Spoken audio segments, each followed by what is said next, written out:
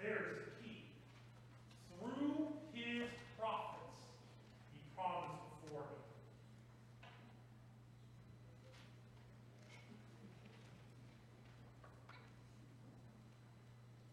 Microphone technicalities.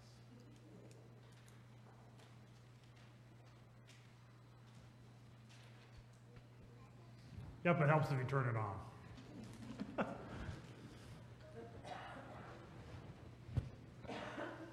So, okay.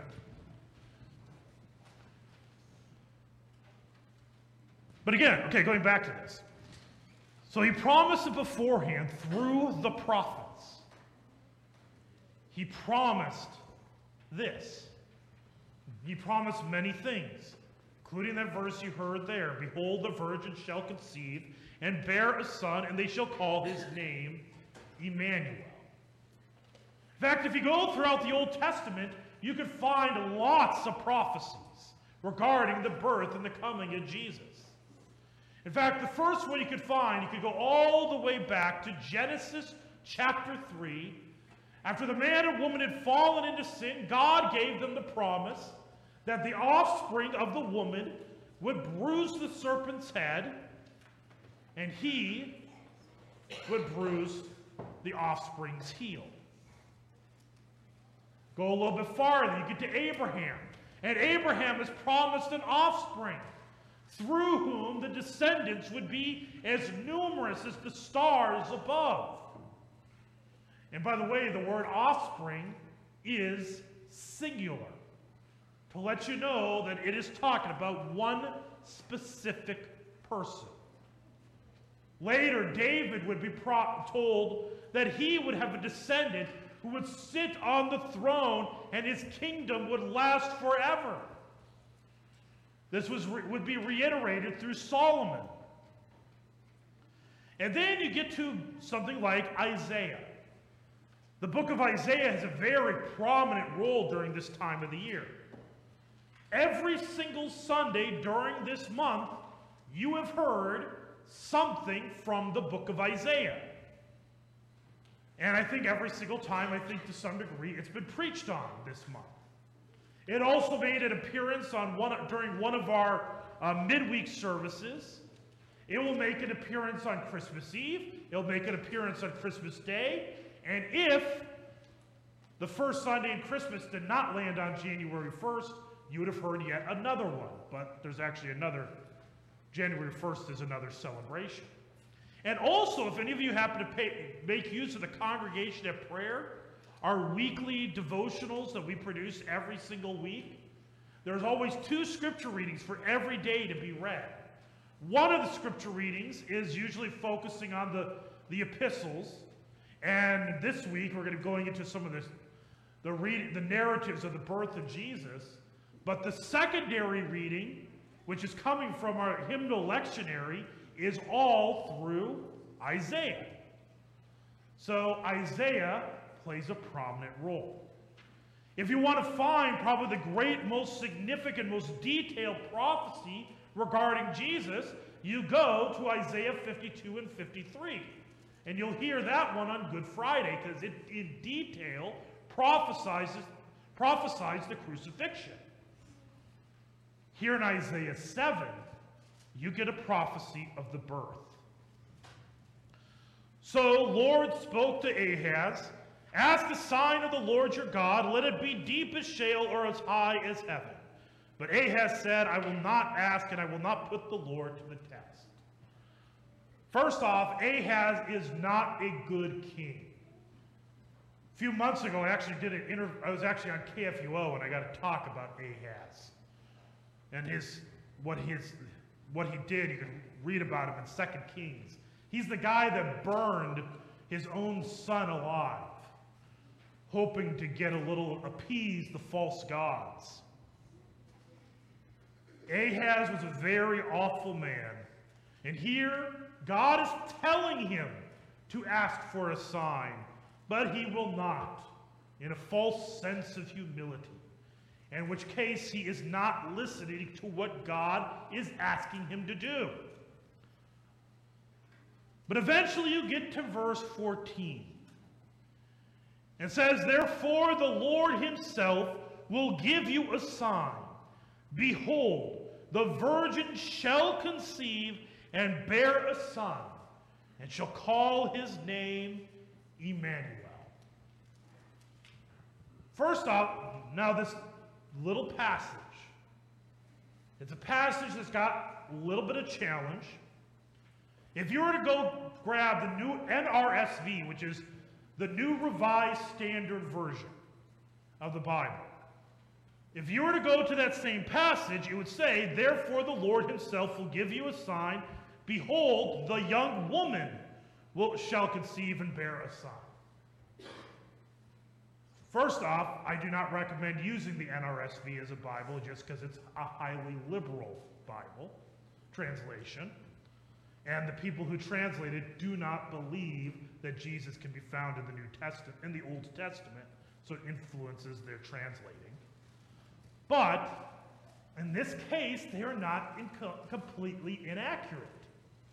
The word that is right there, the Hebrew actually can be translated as young woman.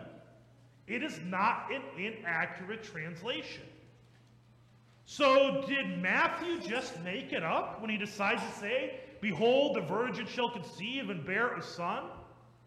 Because the Greek word that he's using there, parthenos, yes, you're getting some Greek here. Parthenos is without a doubt means virgin. There's no doubt what the word should be.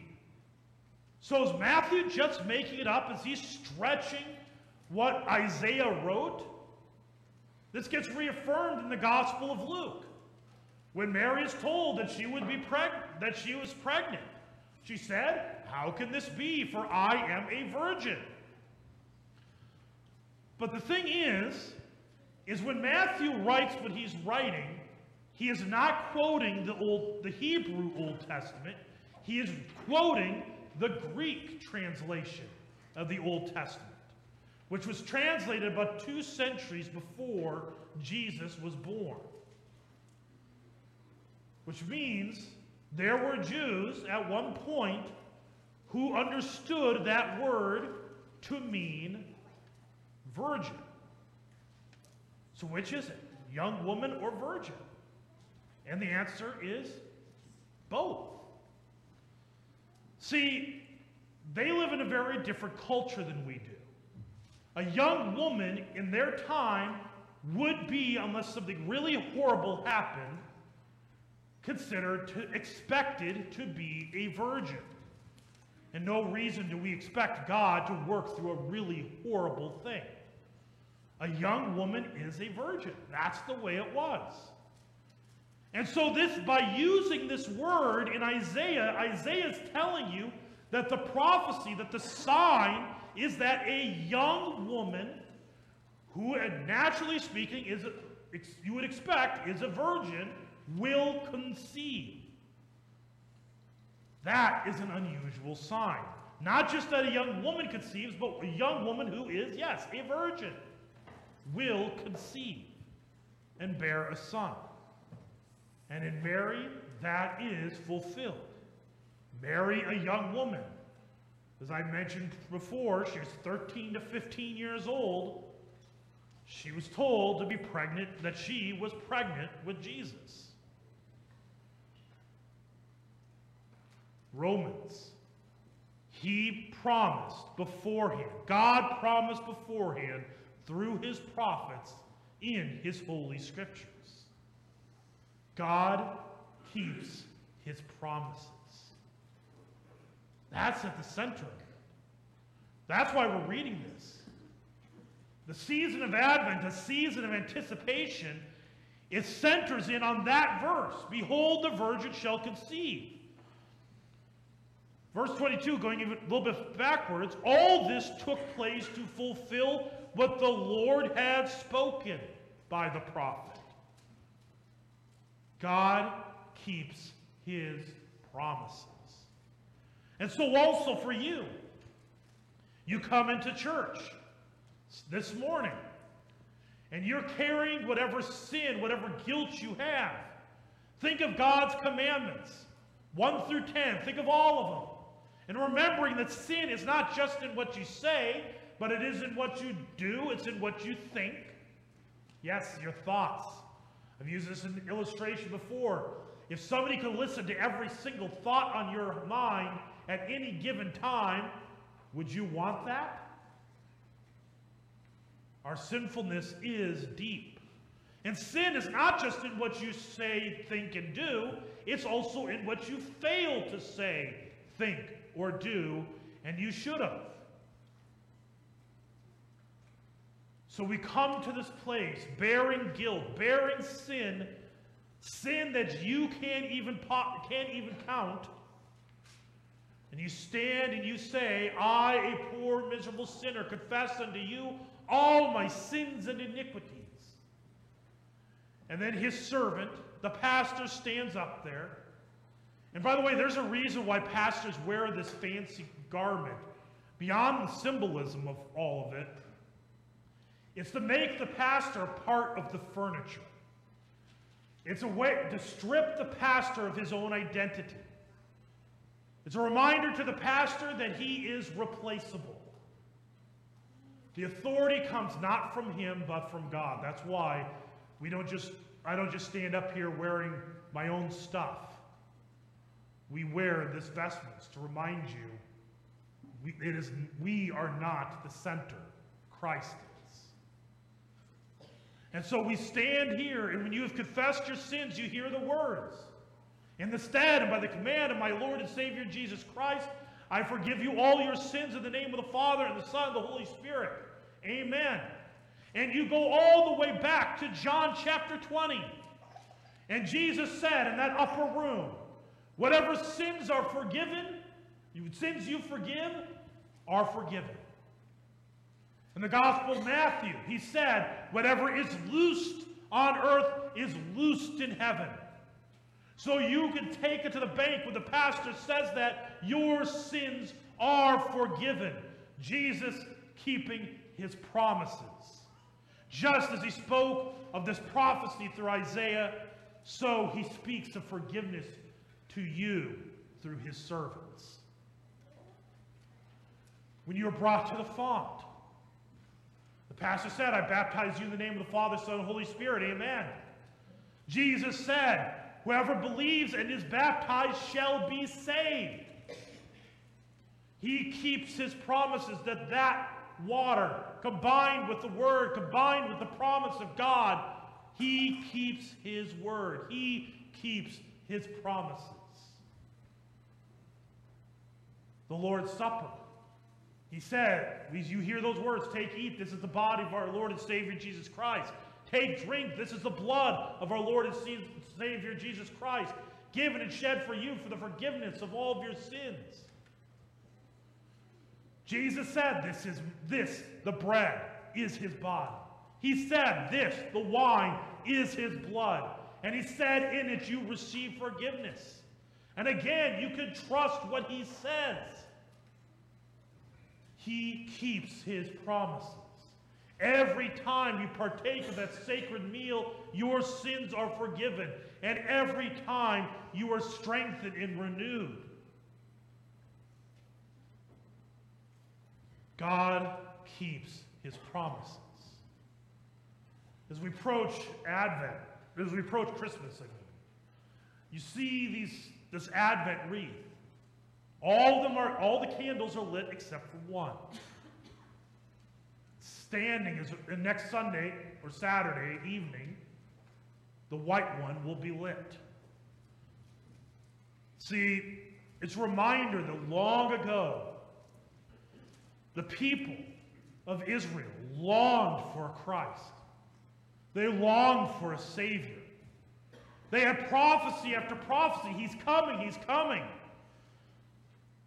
And there's many speculation estimates as to how long it was, but it was definitely not a short time. The last book of the Old Testament was written, and they waited several hundred years before they would see Jesus appear at the Jordan River to be baptized. even though it seemed long, it seemed like, boy, it will never happen, maybe, some might think. God kept his promise once. He kept his promise when he promised over and over. He promised a Christ. He promised a Savior.